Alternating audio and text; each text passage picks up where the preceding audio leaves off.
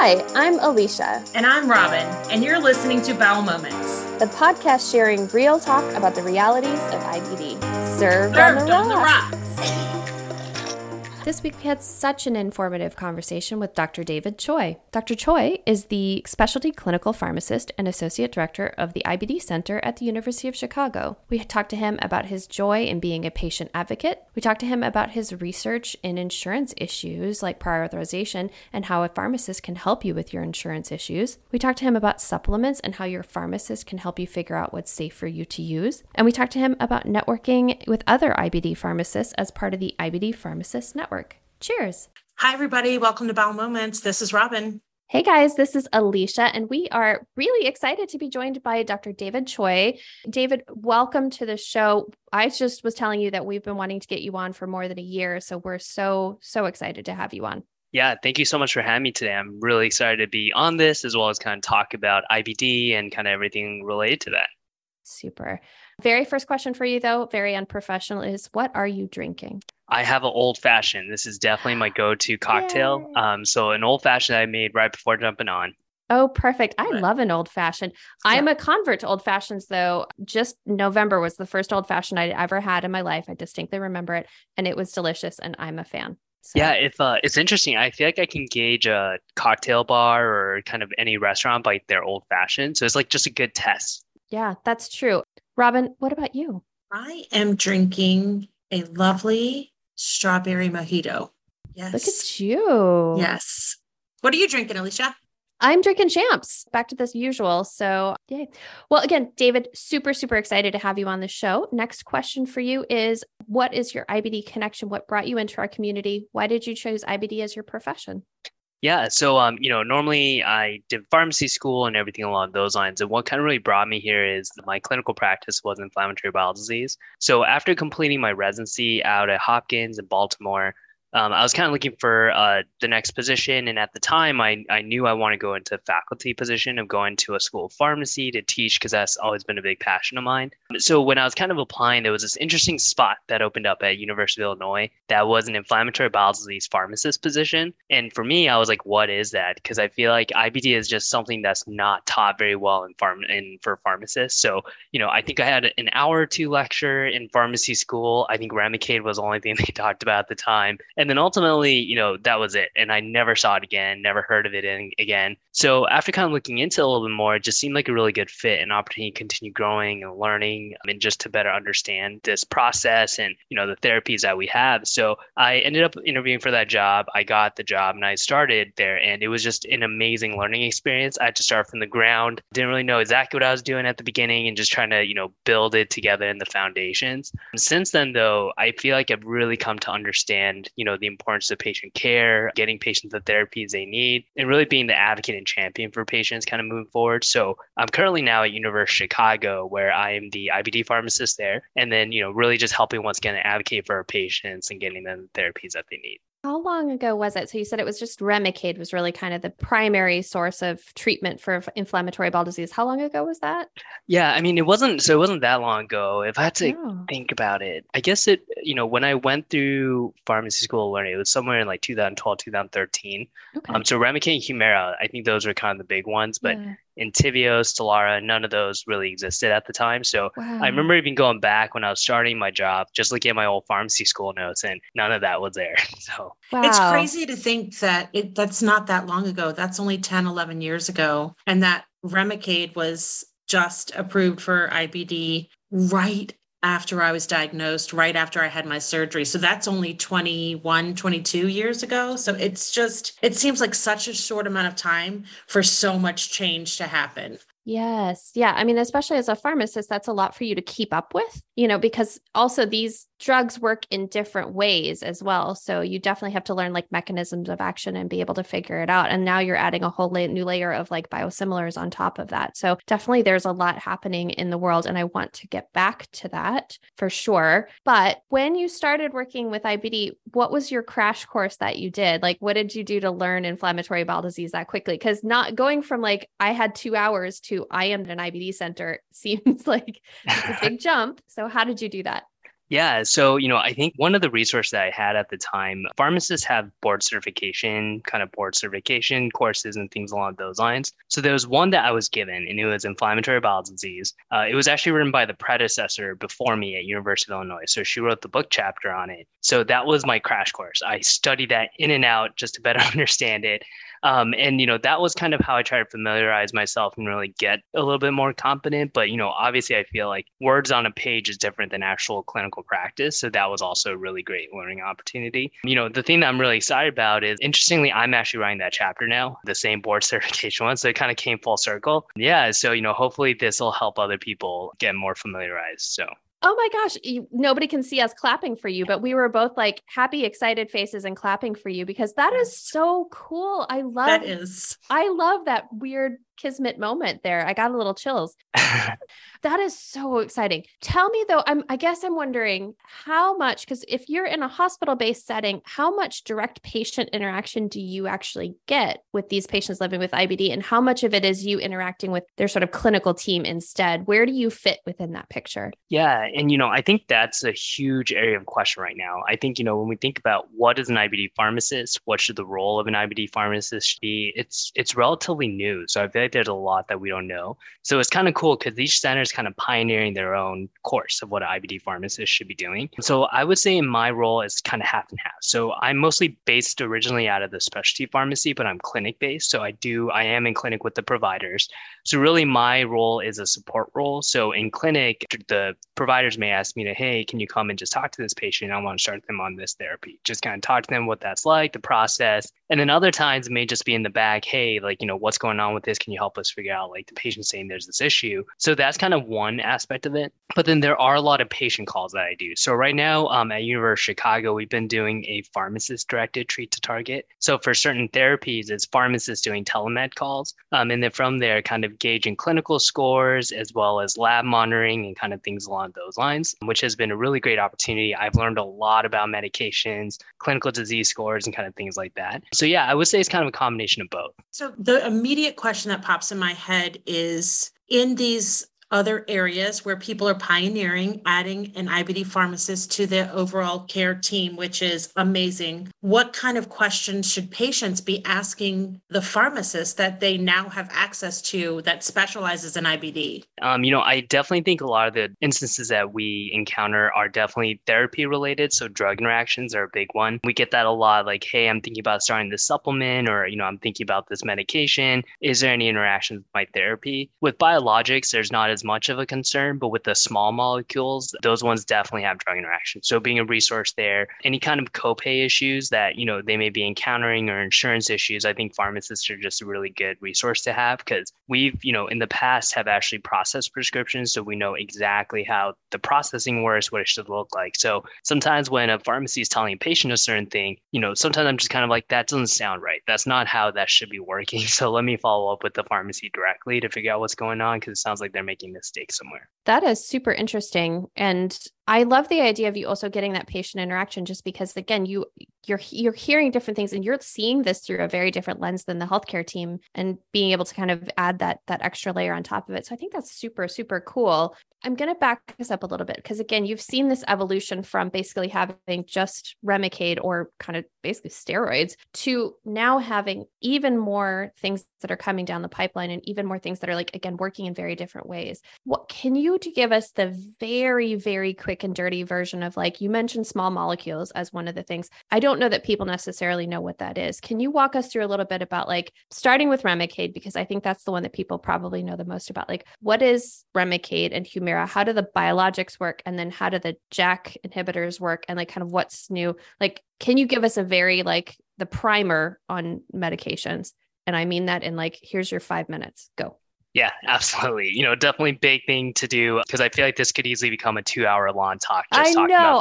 All right. I know. Sorry, but see what you can do with it. All right. So, when we think about therapies that we have for our patients with moderate to severe inflammatory bowel disease, we really have these type of agents called advanced IBD therapies, and they really comprise two different groups. We have biologics, and then we have something called small molecules. I'll be going in with a little bit more. So biologics are essentially monoclonal antibodies that are designed to hit certain kind of pathways. So think about infliximab, adalimumab, some of the other ones that we have. So the anti-TNF alpha, which stands for the anti-tumor necrosis factor alpha. The TNF pathway essentially is a part of the inflammatory cascade. So when TNF is active, it causes an increase in the immune activity. So by blocking that and blunting that effect, it's thought to help decrease the immune system activity, allowing the bowels to heal. So the inflammation can go down, allowing the bowels to heal. So tons of studies were done where they actually found that for inflammatory bowel disease, there were a lot of TNF activity that was happening in the bowels. So by, once again, targeting that was a big thing. So I think when we think about Remicade, infliximab, Humira, and kind of things like that, those are really these game-changing drugs that kind of came out of market because it really revolutionized how we managed inflammatory bowel disease. Before that, to your point, it was steroids, methotrexate, azathioprine, which has long-term side effects and kind of things along those lines, and honestly didn't do a very good job either. So with those, essentially that's where the process started. So from there, a couple other groups of medications have come out since. So we have the anti-integrin inhibitors. So those ones are Entyvio, Tisabri, or natalizumab. Those are kind of the two that we think about, but Entyvio is really the designer drug that we now utilize. What they do is they actually prevent white blood cells from being able to move to the target that they're supposed to get to. So when we think about white blood cells being a key marker of inflammation, they have to kind of get to that site. So when the white blood cells get to the GI tract, that's what causes the inflammation. So by blocking their ability to get there, that's kind of the mechanism for how it works. The next one that we have are the interleukin 12 and 23. So those are also other markers. So if we think about, alert systems our bodies have that activate the immune system, the interleukins are part of that as well. So by blocking those, it can help decrease the immune response and to help with the inflammation as well. So we have those agents, and then we have the newest kid on the block called Skyrizi that just came out about a year ago. So that one is a targeted interleukin 23 inhibitor that we have that is essentially doing the same thing, but it's more specific and more targeted therapy that we have. And those are kind of our biologic agents that we think about. There's other ones too, like Cimzia and Simponi, but those are also anti-TNF alphas. And then the small molecules have kind of been really another game-changing medications where instead of it being a monoclonal antibody that goes and binds to these different groups, these are actually specific chemical agents that they've created. So the three that we currently have is ozanimod or Zeposia, Xeljanz or tofacitinib, and then Rinvoq or upadacitinib. So those are the three that we have. The way that Zeposia works is that Zeposia essentially blocks white blood cells from also getting to the site where it's supposed to work. It does it by kind of keeping them in the lymph nodes is kind of the big one. And then with the JAK inhibitors, the Janus kinase inhibitors, those are tofacitinib as well as Rinvoq as well. Essentially, the way that it works is it causes the immune system to also decrease as well through, hitting the inflammatory cascade again. I know that was probably a lot of information. I don't know. That was exceptional. Very good. Yeah, that was an excellent description. One that you mentioned that perked my ears a teensy bit is you mentioned one keeps something in the lymph nodes. Mm-hmm. I'm imagining some people hear that and go, okay, but isn't that a bad thing? So is keeping something, does that do anything with lymph nodes? Does it have any type of side effects that might be concerning to people about keeping something in their lymph nodes? Yeah, I mean, that's a very valid point as well, and something that we will see kind of in terms of its activities. So we could almost think of the lymph nodes are almost like training grounds for white blood cells, in particular a type called lymphocytes.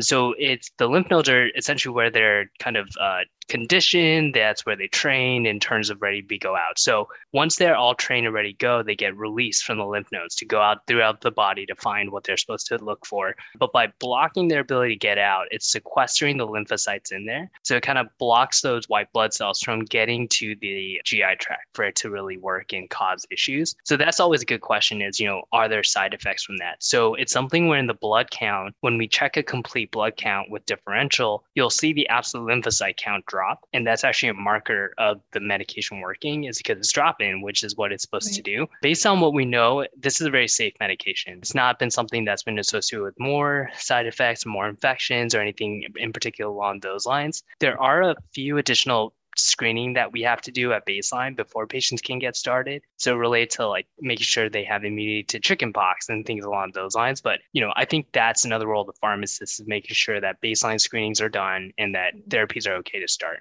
Right. None of these medications do anything to necessarily change how your body would react to getting the flu or getting, all I can think of is herpes. And that feels like it's the wrong one to say.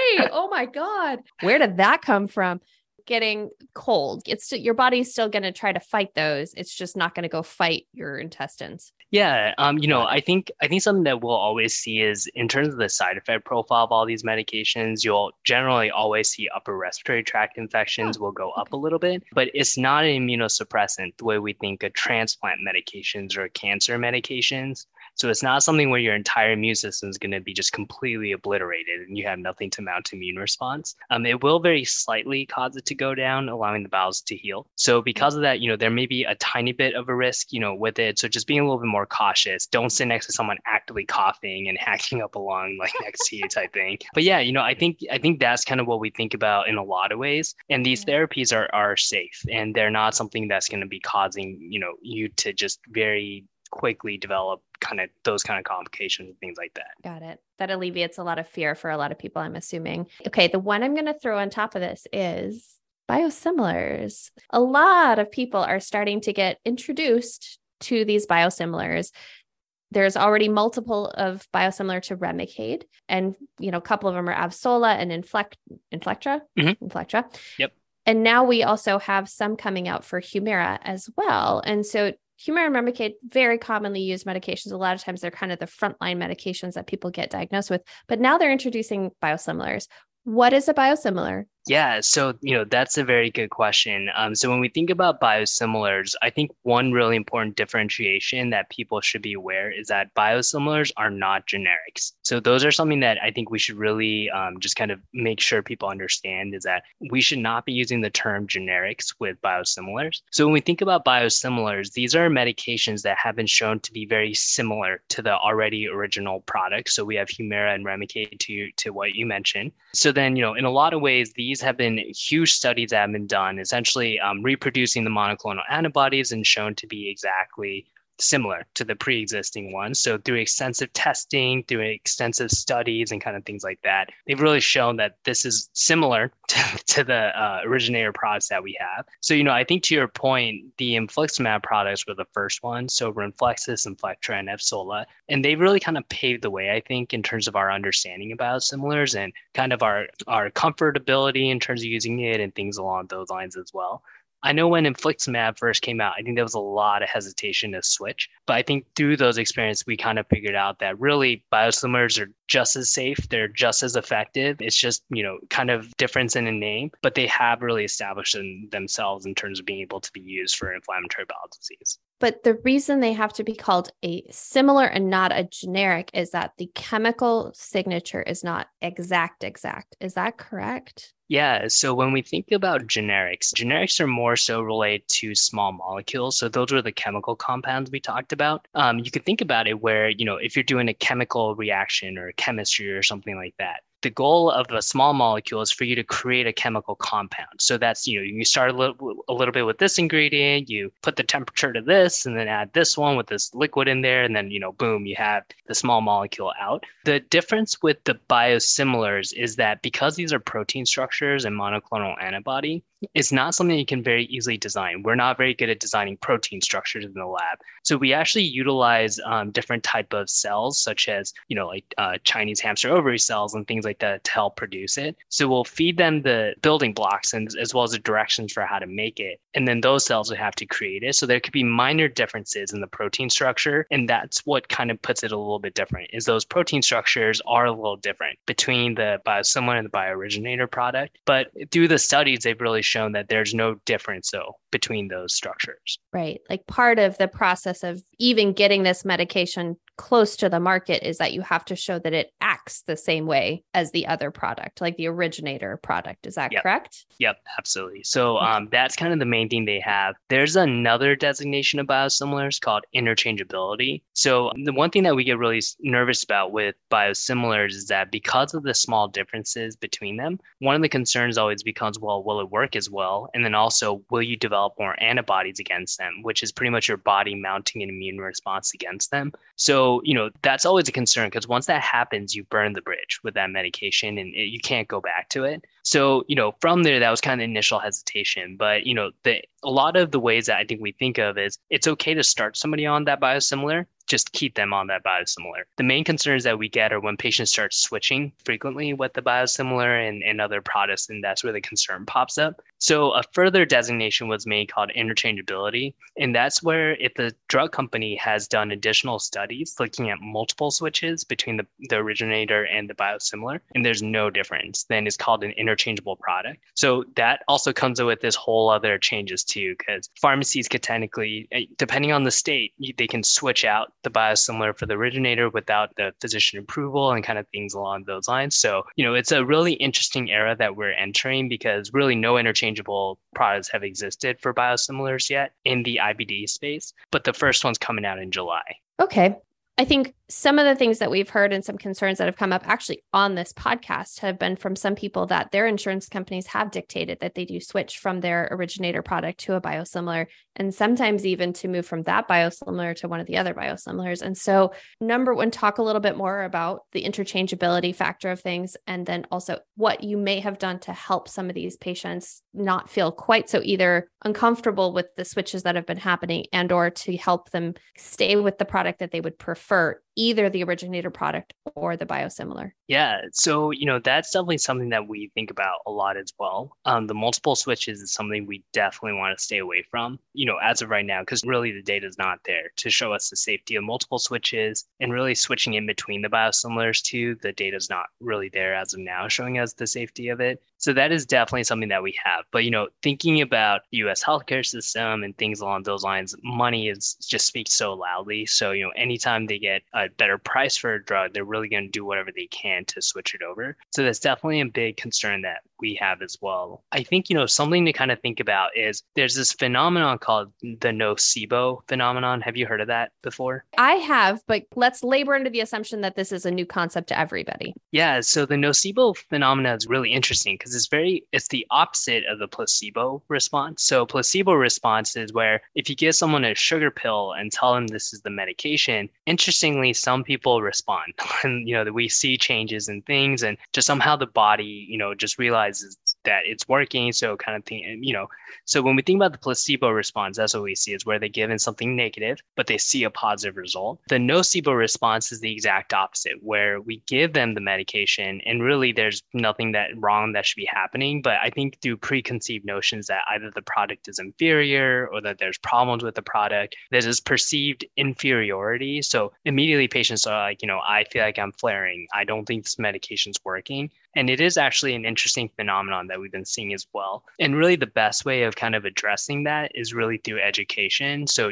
saying biosimilars haven't shown to be safe and effective. Once again, the multiple switches, that's where it becomes a problem, but really the one-time switch and things along those lines are totally okay. The thing that I think is interesting is with the infliximab products, those were just what was going inside the IV bags was different. So when you look, it's still a clear bag that's hanging off the IV bag, and it's just really the name is different on the bag. The Humira biosimilars, I think, will be interesting because those are actually different pens. Those are different syringes. They physically will look like different products. So it looks very different. So I think, the importance of nocebo and just education, talking to patients before the switch, making sure they're comfortable with the switch as well. If it's something where the patient absolutely needs to stay on therapy, though, that's definitely something we're talking about with the clinic and figuring out different ways, appealing those denials and things along those lines. But really, I think those will only be in cases where patients have shown that they've failed the biosimilar, in terms of being able to switch it. It's going to be very challenging, I think, to really fight it every single time and try and stay on the originator product and really just getting the word out there that biosimilars are safe and they are effective.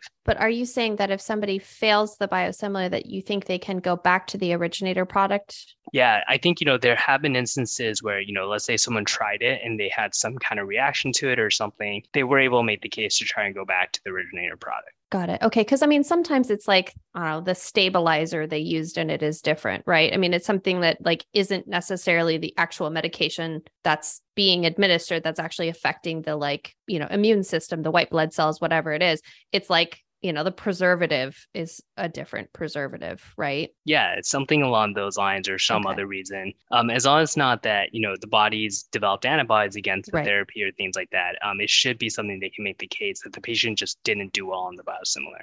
I'm sorry. I'm just thinking about the data that we do have about switching and not even just biosimilars, like with people who are using a certain one of the biologics and then they get switched to another one and then they get switched to another one, the likelihood of the next one working based on research, your percentage exponentially goes down every single time. And so the whole time you're talking about switching and it being fine, and that's what the data shows, I just, in the back of my mind, that's what is running, is the switching for us. And really for moderate to severe cases, right? Because mild to moderate doesn't really have that same disease course. So the moderate to severe, it makes me nervous as a moderate to severe person myself.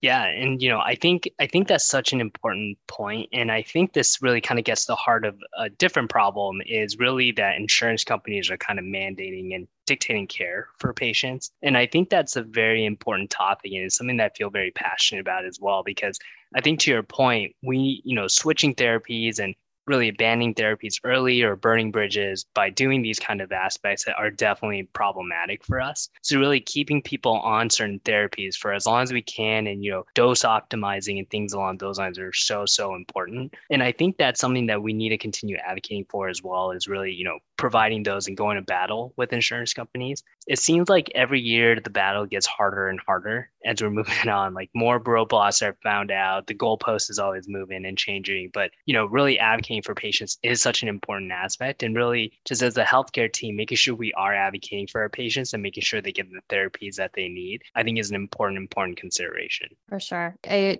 100% agree with you. And the goalpost keeps moving because more things are introduced, more biosimilars are introduced, or different types of biosimilars are introduced. And so that sort of keeps adding layers of complexity to it. I think what I want to make sure I stress to people is that, and you correct me where I get this wrong because it may happen, that biosimilars have to prove they are effective in doing the same thing as the originator product. So if you are put in a biosimilar, especially like you've never taken Remicade before, but you end up on Avsola, you can trust that it's going to work. Just like Remicade, what we are talking about now is people who have started on Remicade or in infliximab and then get switched to one of these products, that being a bit of a concern for us because we're not really sure what happens with that. So if you are put directly onto one of these products, please trust that they work.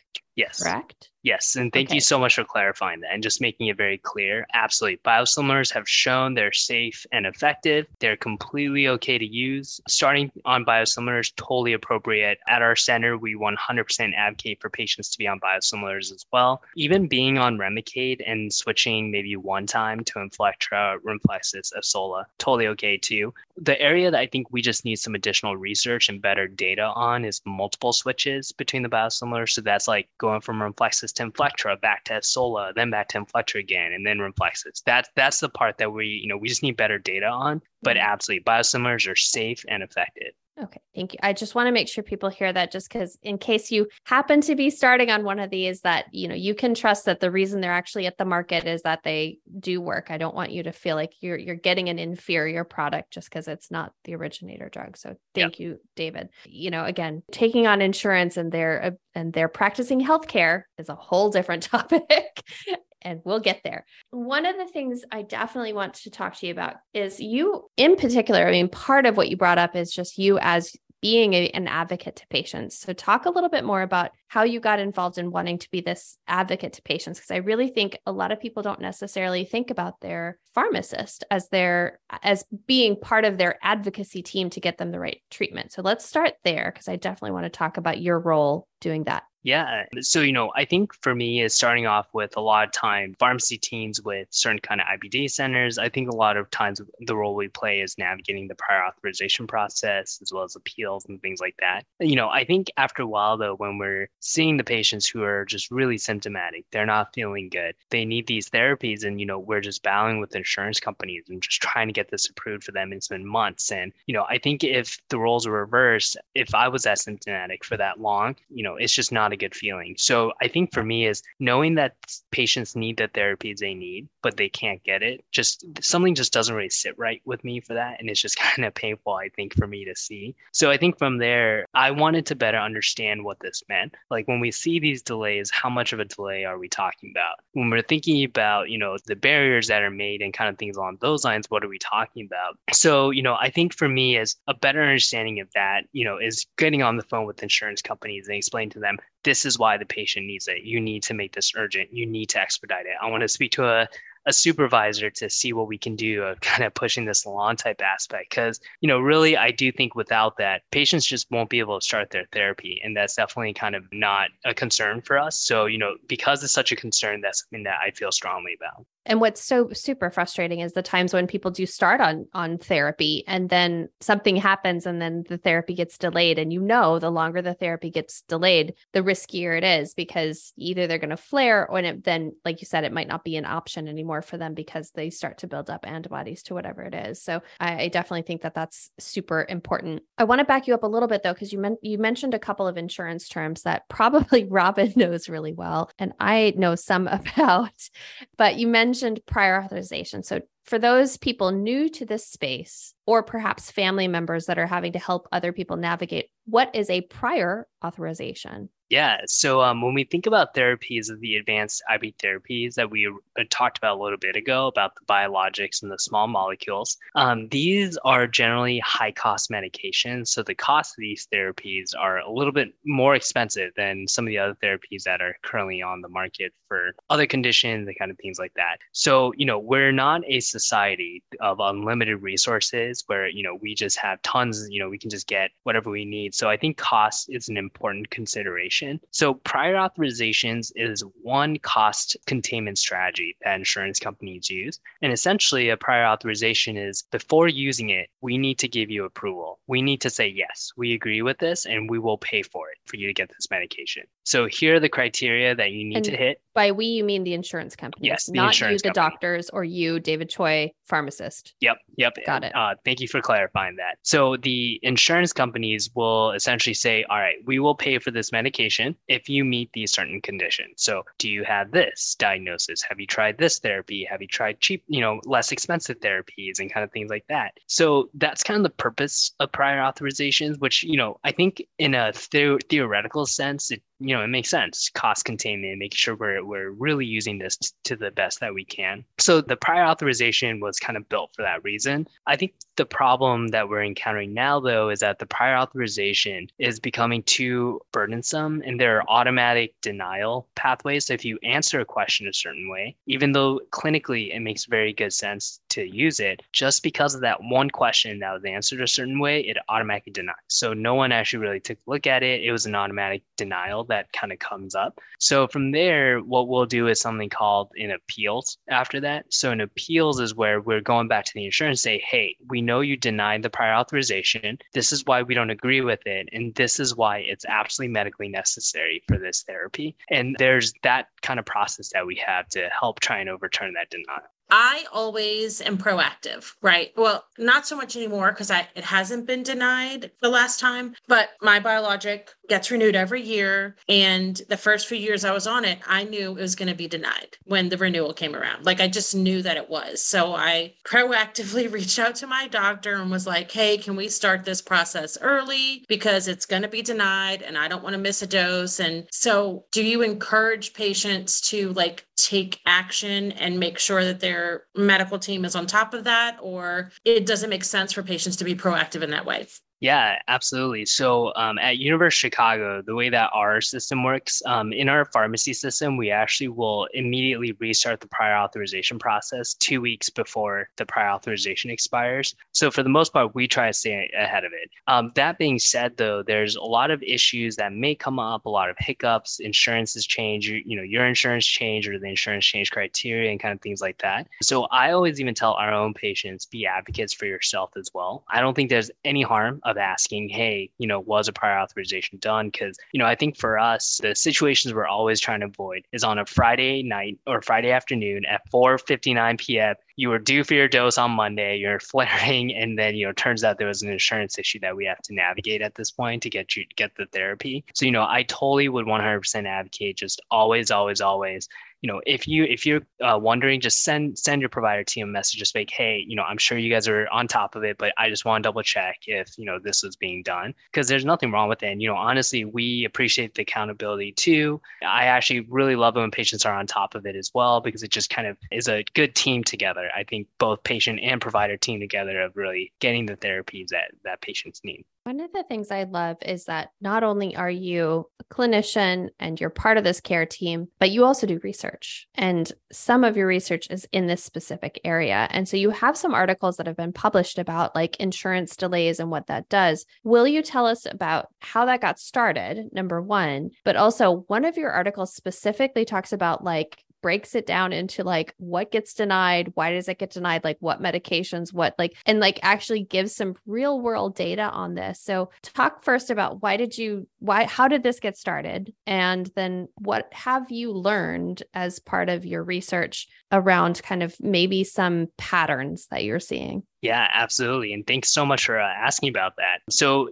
I think the real big interest for me came from the standpoint of something that was always difficult and frustrating for me is watching patients who need the therapy they need. They're very symptomatic. There's a lot of stuff going on. And, we're just watching as we're trying to get the approval for it. So I think that was just something, I feel like from a moral injury standpoint of just seeing this. So I think for us, we know what the problems are. We know that we get angry with insurance companies or, we just go to battle with insurance companies as well. But for me, I wanted to better understand what is the actual data? Like, what are we actually looking at in terms of the problem? Like, we know it's a problem. And a lot of surveys have been done that shows providers saying, yes, this is a problem. But for me, what is the hard and fast data behind it? So it was really interesting that what we found was with each step of the process, so the prior authorization, the first level appeal, the second level appeal, and then external review after, each step added significant time to delay because insurance companies would have to take time to review it. Faxes would have to get sent, which, I can't believe it's 2023 and we're still talking about faxes at this point. And, so a fax failed and then someone didn't get it and kind of all these things along those lines. So what we found was the initial prior authorization took about 11 days for the turnaround time to get done. So either it was approved or denied. So it took about on mean, like about 11 days for that to get turned around. From there, the first level appeal took another 2 weeks after that. So we're talking about at this point almost a month after the doctor and the patient together decided this is my therapy. So a month behind would be that. So with the second level appeal, that was almost another month that was added to it. And then the external review in total took about 2 to 3 months. So that's 2 to 3 months for us to figure out, yes, the patients can start therapy or no, they can't. Which, once again, I think from a cost containment and understanding we're not in an unlimited resource, country, it makes sense. But I don't think 2 to 3 months is okay, though. Like for us to get that determination, I think it should be a little bit better. So, in particular, what I found concerning was that automatic denial where, we talked about specific questions are asked, that automatically added 2 weeks to a month extra of trying to get this approved. So, I don't think that that's fair. If prior authorizations are designed to evaluate the need, that's what it should do, not be a marker for automatic denial. So I think that was some kind of a big eye opener for us based on our study. Some of the other things that we found was we try to look at what were the factors that went into approvals versus denials. Like what would be specific reasons that led to increased, incidence of approvals and denials. And we found really interesting results. So the first one was for some reason, we found that patients with Crohn's disease seem to get more approvals. I don't know if that's because of the perceived notions of the complications, like maybe Crohn's disease, reviewers are like, oh, that sounds more serious than ulcerative colitis does. But that was something that we found was that Crohn's disease tend to have higher rates of approvals. The other two things that we found that was really interesting is that the FDA approval status, so meaning it's FDA approved for Crohn's disease, it's FDA approved for ulcerative colitis, was a huge impact in a determinant of approval rates. So if it's FDA approved for it, it's way more likely to get approved than if it's not FDA approved for it, which I think is sometimes a concern because we have a lot of patients who are treatment refractory that we do need to use off-label indication because, at this point, even though more therapies are coming down the line and more therapies are getting approved every day, one of the main issues is sometimes we don't have that as an option and we do need to use these certain therapies. So for me, that was kind of interesting as well. So the FDA approval, even though that isn't, an important consideration, is almost like an end-all be-all type aspect too, which to me was kind of a big eye-opener in terms of how much of an impact that had. And then, I think going back to what we were talking about earlier with Robin was optimizing the doses, keeping patients on that therapy, not burning the bridge and just jumping to the next one. One of the things that we do is we'll always try and optimize the dose as much as we can. We'll try and get the dose to, be the dose that the patient requires. So a lot of off-label dosing is used, meaning that's not the original FDA approved dose. But since then, studies have been done that have shown that higher doses are sometimes needed. But that was also an end-all be-all with insurance companies too. And essentially their rationale is always, this is an off-label and like therapy or off-label dose. And that just sometimes was, kind of a problem for us. Okay, to make sure that people understand the vernacular you're using, off-label, meaning that sometimes you would make the dose higher than the FDA originally or it was originally approved for, or it would be the duration, like when you get it. So for instance, it might be, for some infusions, you get it every 6 weeks, but now your doctor's saying, well, let's try it every 4 weeks to try to see if the additional dosage helps you get your disease under control. That's what you're talking about when you're talking about optimizing, correct? Yes. So by optimizing the dose, optimizing either the amount of medication you receive at one time or the frequency at which you're receiving it. Those are the different ones. So, when we think about things going for FDA approval, a lot of money and time go into it. So they study it through trials and things like that. They say, all right, here's the dose that, we studied it for. It's been shown to be effective, submit it to the FDA and then it gets approved. Since then, though, we are trying to optimize it. So we have some patients who are on therapy, they're doing well, maybe a week or two before their next dose, some symptoms come back. So at that point, we'll say, all right, let's try and give it a little bit more frequently then to see if that'll kind of help prevent the breakthrough symptoms. So that's where the real world data comes out a little bit more because it really shows the efficacy. But the problem, though, is to get the FDA label changed, they need to redo those trials all over again and submit that data to the FDA, which is a lot of time and money. Okay. Yeah, I mean, but you're right, because there are sometimes where just changing the cadence of when you get it can be the thing that makes it so that it's actually effective for you, not changing to a different medication, but just the cadence. Yep. And then you can just stay on that medication and, our patients get back into remission on that different cadence of therapy. So, I think that was like kind of an eye opener for us too, is that was such an important factor to the insurance companies for the approval or not. And to me, once again, thinking about our patients and advocating for patients, it's just something obviously is broken in terms of what the standard of care is versus what the insurance companies are mandating us to. So for me, those were some of the quantified data that we got. And, I think it was things that we already knew, but actually seeing the data for what it was, I think that was very interesting for us to see. We've had several dietitians on the show that have talked about supplements and making sure that you talk to your medical provider before just taking supplements willy-nilly, making sure you had the labs. But drug interactions is a really important part of adding supplements to your regime. And I don't know that we've had anybody really dive into that too much. Just, making sure you talk to your doctor and making sure that they're third-party tested, those kinds of things. But drug interactions can be dangerous. So, where do we go from here? Yeah, I think the data behind drug interactions with supplements, there's a lot that we do know, and there's a lot that we still don't know at this time, especially when newer supplements are coming out and things along those lines. So that's, one of the benefits of asking your neighborhood-friendly pharmacist about any kind of drug interactions with supplements, because it is something where we may have some additional resources. We can look into databases, things like that kind of can help us guide that conversation a little bit more. I think as a pharmacist, when I hear supplements, the way that I kind of think about it is, well, what's the harm of taking it? That's kind of the first thing that I think about, just because the data for efficacy tends to be a little bit harder to tease out. So, for me is what's the harm? So what are the side effects? What are the interactions, drug interactions, disease state interactions, and things along those lines? And because you're right, there are certain supplements. I think a lot of times we may just think of, oh, it's natural, it's herbal, it's supplements, it's safe. And that's not the case. We know that there are some medications that do have significant drug interactions. One of the ones I always talk about is one called St. John's wort, which you can buy over the counter as a supplement. But people don't know it's actually an inducer of a certain enzyme in your body that causes you to chew through medications much faster. So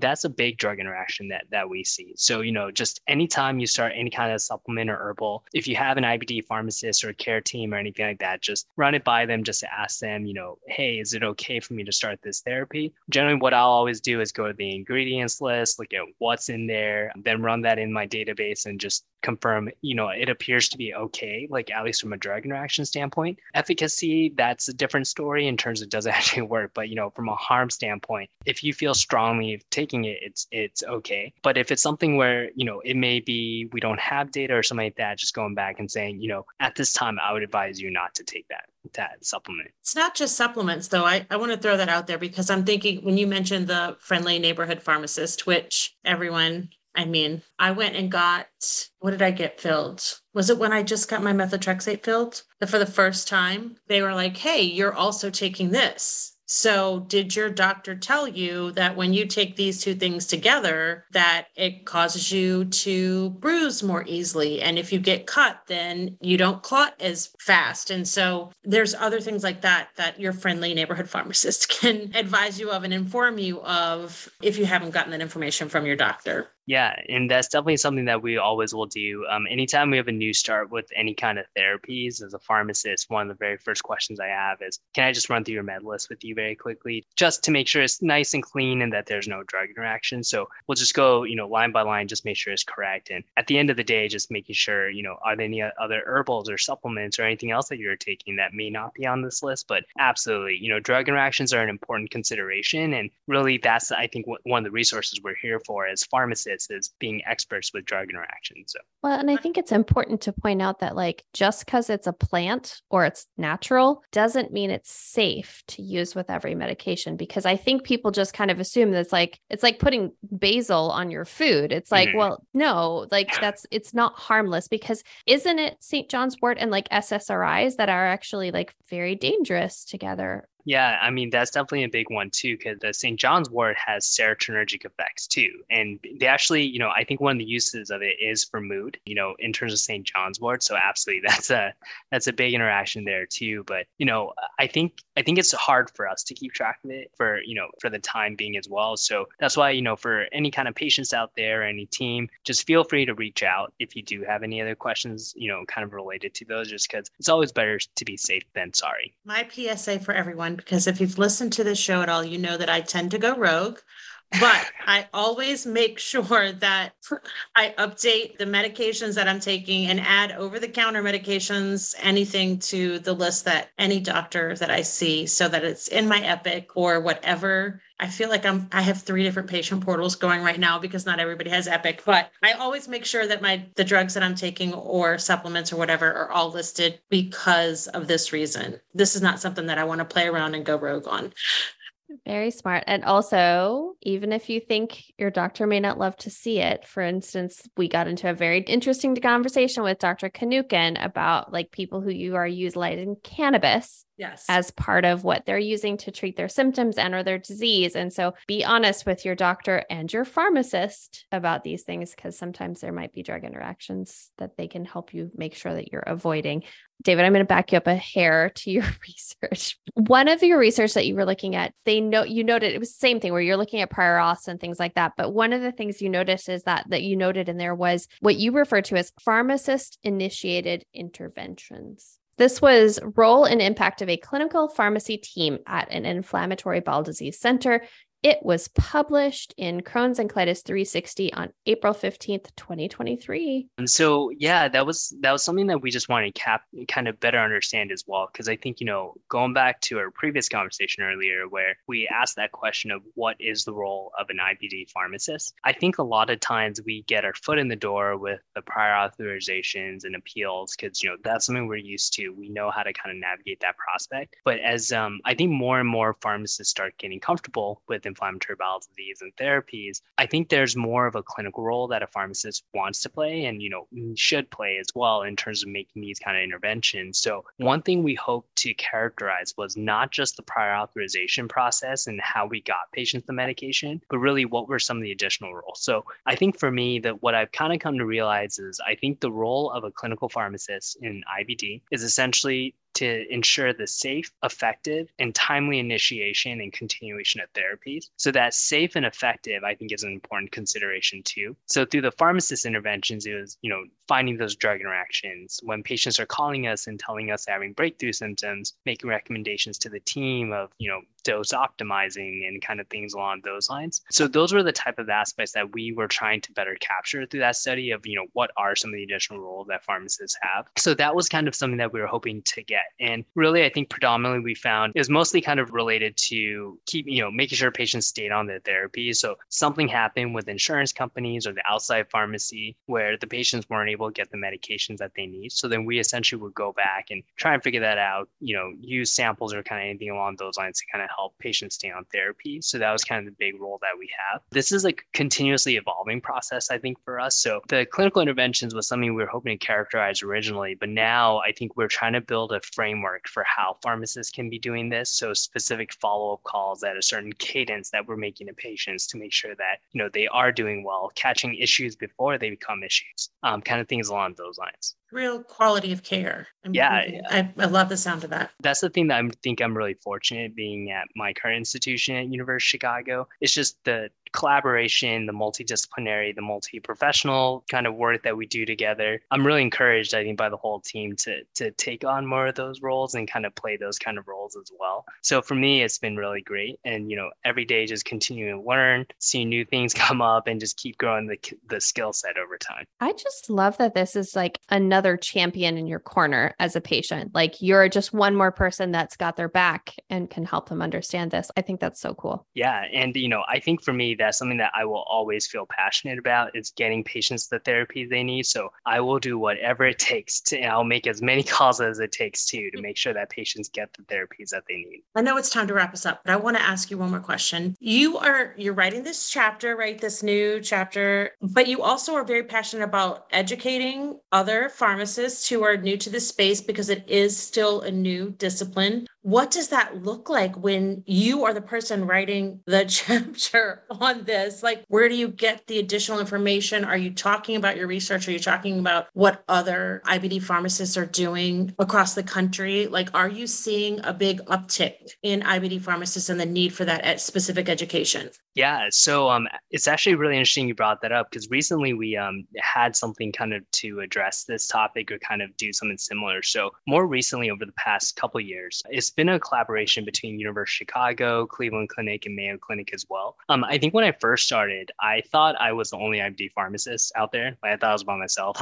Like I was like, oh, I'm just the only one. So there's a lot of things I had to kind of figure out on my own and figure out, I think this is what we should be doing. But slowly over time, I think we meet another pharmacist. Like in Chicago, there was other pharmacists that I realized were practicing in IBD too. So slowly kind of through this collaboration and through Cleveland Clinic as well as Mayo Clinic too, we started building a network of IBD pharmacists. So for the past about year to 2 years, we've actually been building a network and we call it the IBD Pharmacist Network, where we have pharmacists from all across the country practicing in the IBD space. That's really part of our group. Currently, I think we have up to like 70 people in our group, and that's across the country, and it's just growing every single day. So kind of through there is kind of a platform for best practices, sharing ideas, saying, hey, have you encountered this situation yet or this question? Like, how did you kind of navigate it as well? So, I think for me is that feeling that I had when I first started of feeling like I was on an island by myself. I just always wanted to crack that. So hopefully through this network, it's something where newer pharmacists coming every day,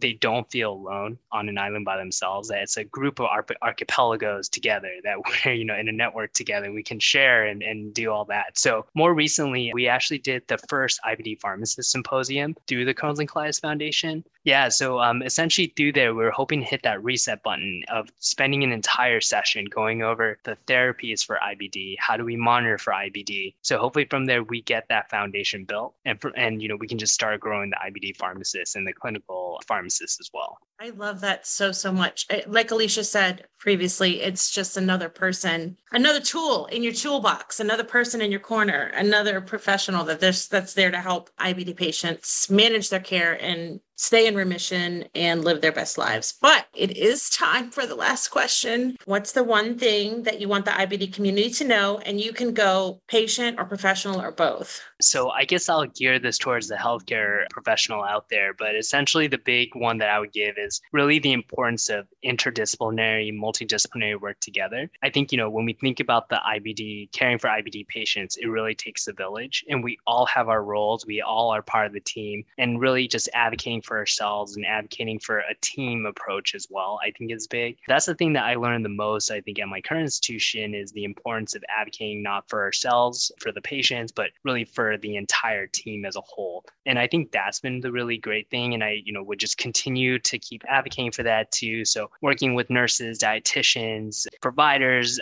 advanced practice providers, nutritionists, everybody as well. I think that's kind of like an important aspect. Absolutely. I think that interdisciplinary team is super vital. And having a pharmacist as part of that team, I think, is such an important piece of this, because you do have very different knowledge and skills than all of these other folks. And so I think it's super vital. But David, holy cow, what a treasure you are. And what a fun conversation with you. Thank you so much for coming and joining us. I think people will find this episode so informative and so interesting. So thank you so much for joining us. Thank you to our listeners for joining us and listening, and cheers. Hi, this is David. If you enjoyed this episode, please rate, review, subscribe, and share it with your friends.